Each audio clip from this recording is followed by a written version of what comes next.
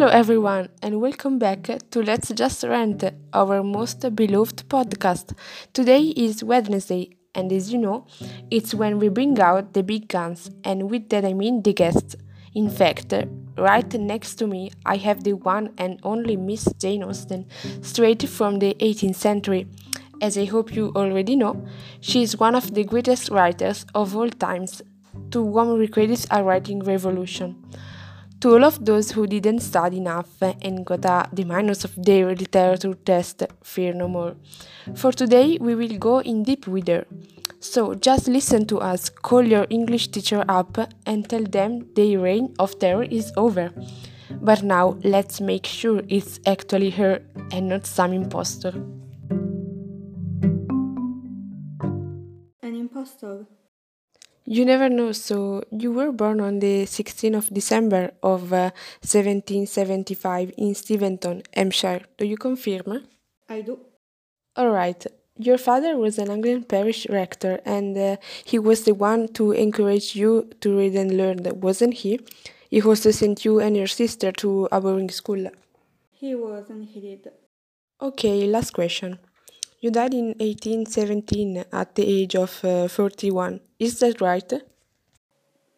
It is, although back in my time it was considered rude to bring up a woman's age in a conversation, especially doing so in such a casual manner and with an audience. I can only imagine bringing up one's death should be considered even more so. Yes, sorry about that.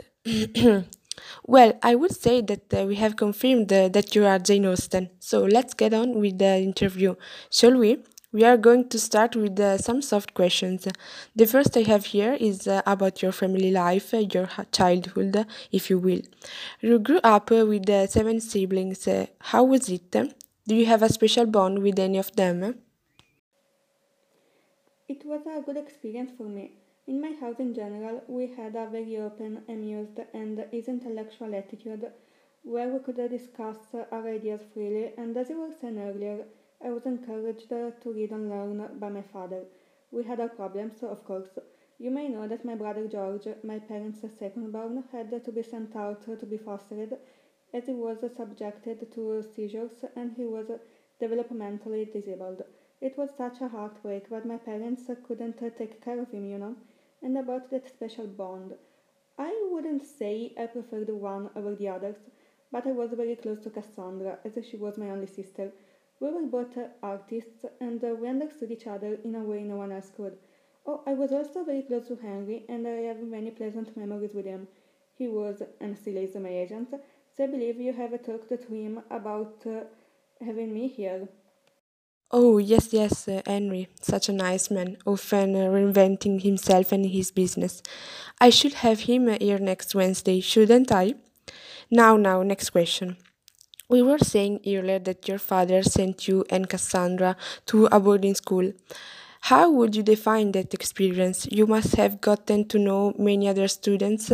Have they influenced your writing? It was a very fun experience, of course. I learned a lot there, and I don't only mean academically. I got to know more sides of reality beyond my family home, and so that surely influenced me and my writing. I also learned what I liked and what I didn't like about girls' upbringing. It wasn't a very long experience to do. Back then, and even after you returned home, what did you do in your free time? I did the things society expected from a young woman. I learned some French, spelling, needlework, dancing, music. A woman needed to look good and respectable in the eyes of society ever since her youngest age.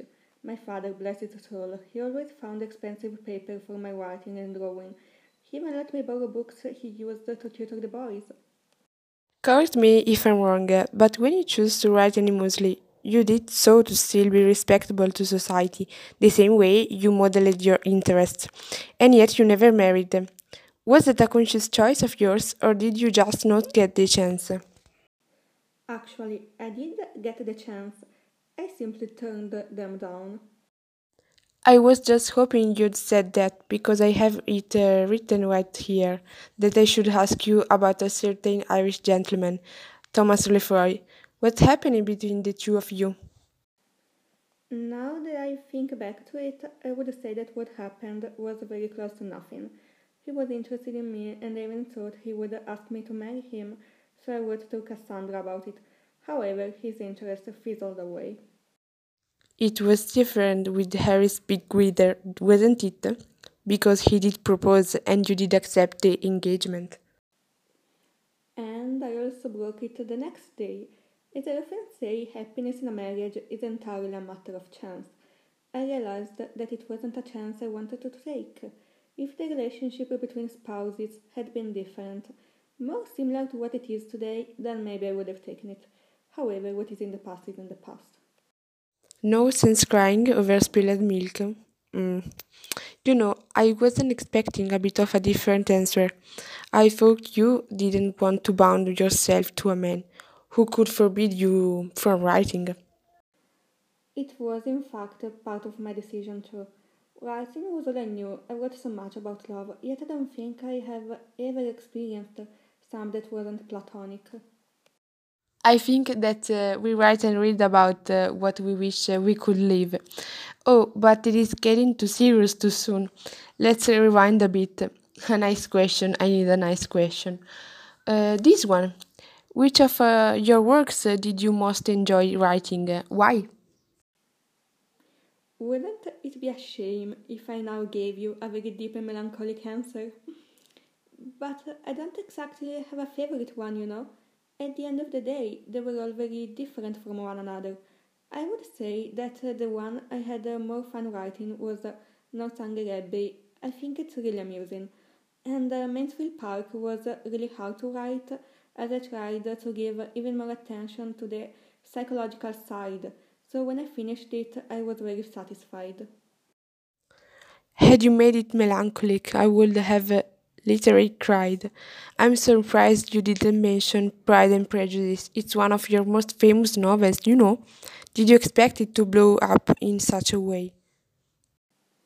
This may sound a bit morbid, so forgive me for being so blunt. When I was alive, it didn't get so much attention. It surely became more popular afterwards.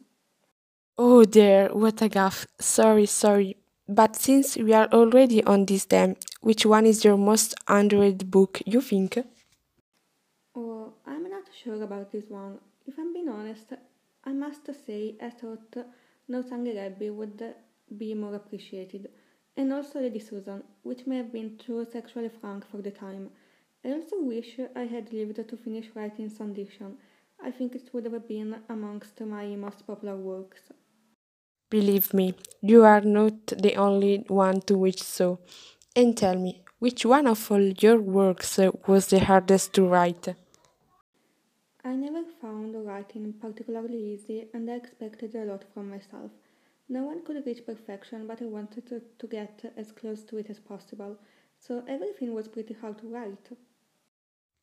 And would you change the things you wrote? Let me clarify. Your style is punctuated by irony, which is more common today than it was back in your time. And also your choice of not getting involved in politics and excluding historical facts from your narration. They have both been criticized. Would you change it now? Honestly, I don't think I would change a thing. I see people around the world understanding what I wanted and needed to say, and that's enough for me. And receiving critics isn't such a negative thing, you know? Through critics about me, other people, other writers can learn and grow. It would be hypocritical of me to think that I am perfect and deserve no negative critic. That's a very mature thing to say, also quite rare. What is the funniest critic you have ever received about yourself? Oh, that's an easy one. I received backlash for naming the handsomest Bennett sister after myself, although, of course, that wasn't to my face, but only after I died. As if naming her after me automatically made me a shallow woman whose only desire was to be desired. Isn't that silly? It surely is. Although, let's talk about it. Is she your one character you relate the most to? No, I don't think she is. I also describe her as very sweet, but her father calls her ignorant and silly. Luckily, that's not the relationship I had with my father. I would say that I related the most to Elizabeth. I gave her my belief of only marrying for love. But I have to say that the relationship between Elizabeth and Jane is a mirror of sorts of the one between Cassandra and me. And if there is someone who thinks that I am more similar to Jane than to Elizabeth, then I accept it too. Some also say that you have poured your own struggles into Pride and Prejudice. Forgive me if I'm too blunt, but in the way you describe the Bennet's financial issues, do you subtly describe your own? In a way, yes. After my father died, actually, even before that, we struggled financially. He was a clergyman, but he wasn't very wealthy. Plus, he had 8 children to take care of. Even after they sent little George away, there were still many mouths to feed, and it wasn't easy. I was often pressured into thinking that marriage was the only way to save myself from the streets. Especially my mother often told me that. In that way, she was very similar to Mrs. Bennet. She also didn't exceed for her social behavior, but it wasn't only my experience that I was portraying. Many women felt like that. Being a woman back in your time surely wasn't easy. In many ways, it still isn't today. Many people describe you as a feminist. Do you agree with that definition? Well, I surely wasn't meek. I know that many people look back at the things I wrote and they find faults in them. They probably even think that I was downright misogynist. But back then I was a rebel, even a radical. Surely a feminist. I knew what position men thought I should have occupied and I didn't agree with it. I saw my struggles, my mother's, my sister's. I wanted things to change. If I had known how to wield a sword, maybe I would have. But would that have changed anything?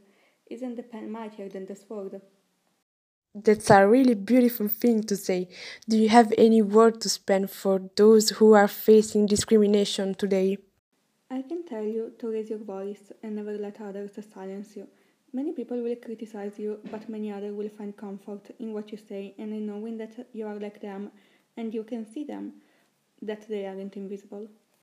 And what about today's writers? What do you want to tell them?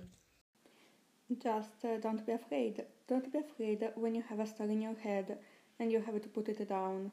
Don't be afraid of the feelings you will spark in people's chests with your words. Never be afraid of where your pen will bring you. Earlier, I was asking you about your most underrated books. One I personally think isn't appreciated half as much as it should be is A History of England. Indeed, you say that history is written by partial, ignorant, prejudiced men. Do you still think that? You know what? I don't think that human nature has changed all that much since my time. Every time we read about history, we must remember that it was written by those who won, and it wasn't always the good guys. Even today, isn't it strange, for example, how native people are described as too weak and trusting, but the colonialists are never too brutal and malicious? I think we should keep that in mind. And about to say writers, some say that you are the world's first gritty woman writer. Do you agree? Well, no, I don't. I think that's a misconception we must blame on 19th century men writers and their Pride and Prejudice. Take Christine de Pizan, for example. She was a household name, she was a female writer, and she did something I didn't have the courage to do, which is signing her name at the end of the page. Do you regret it? Not putting your name down?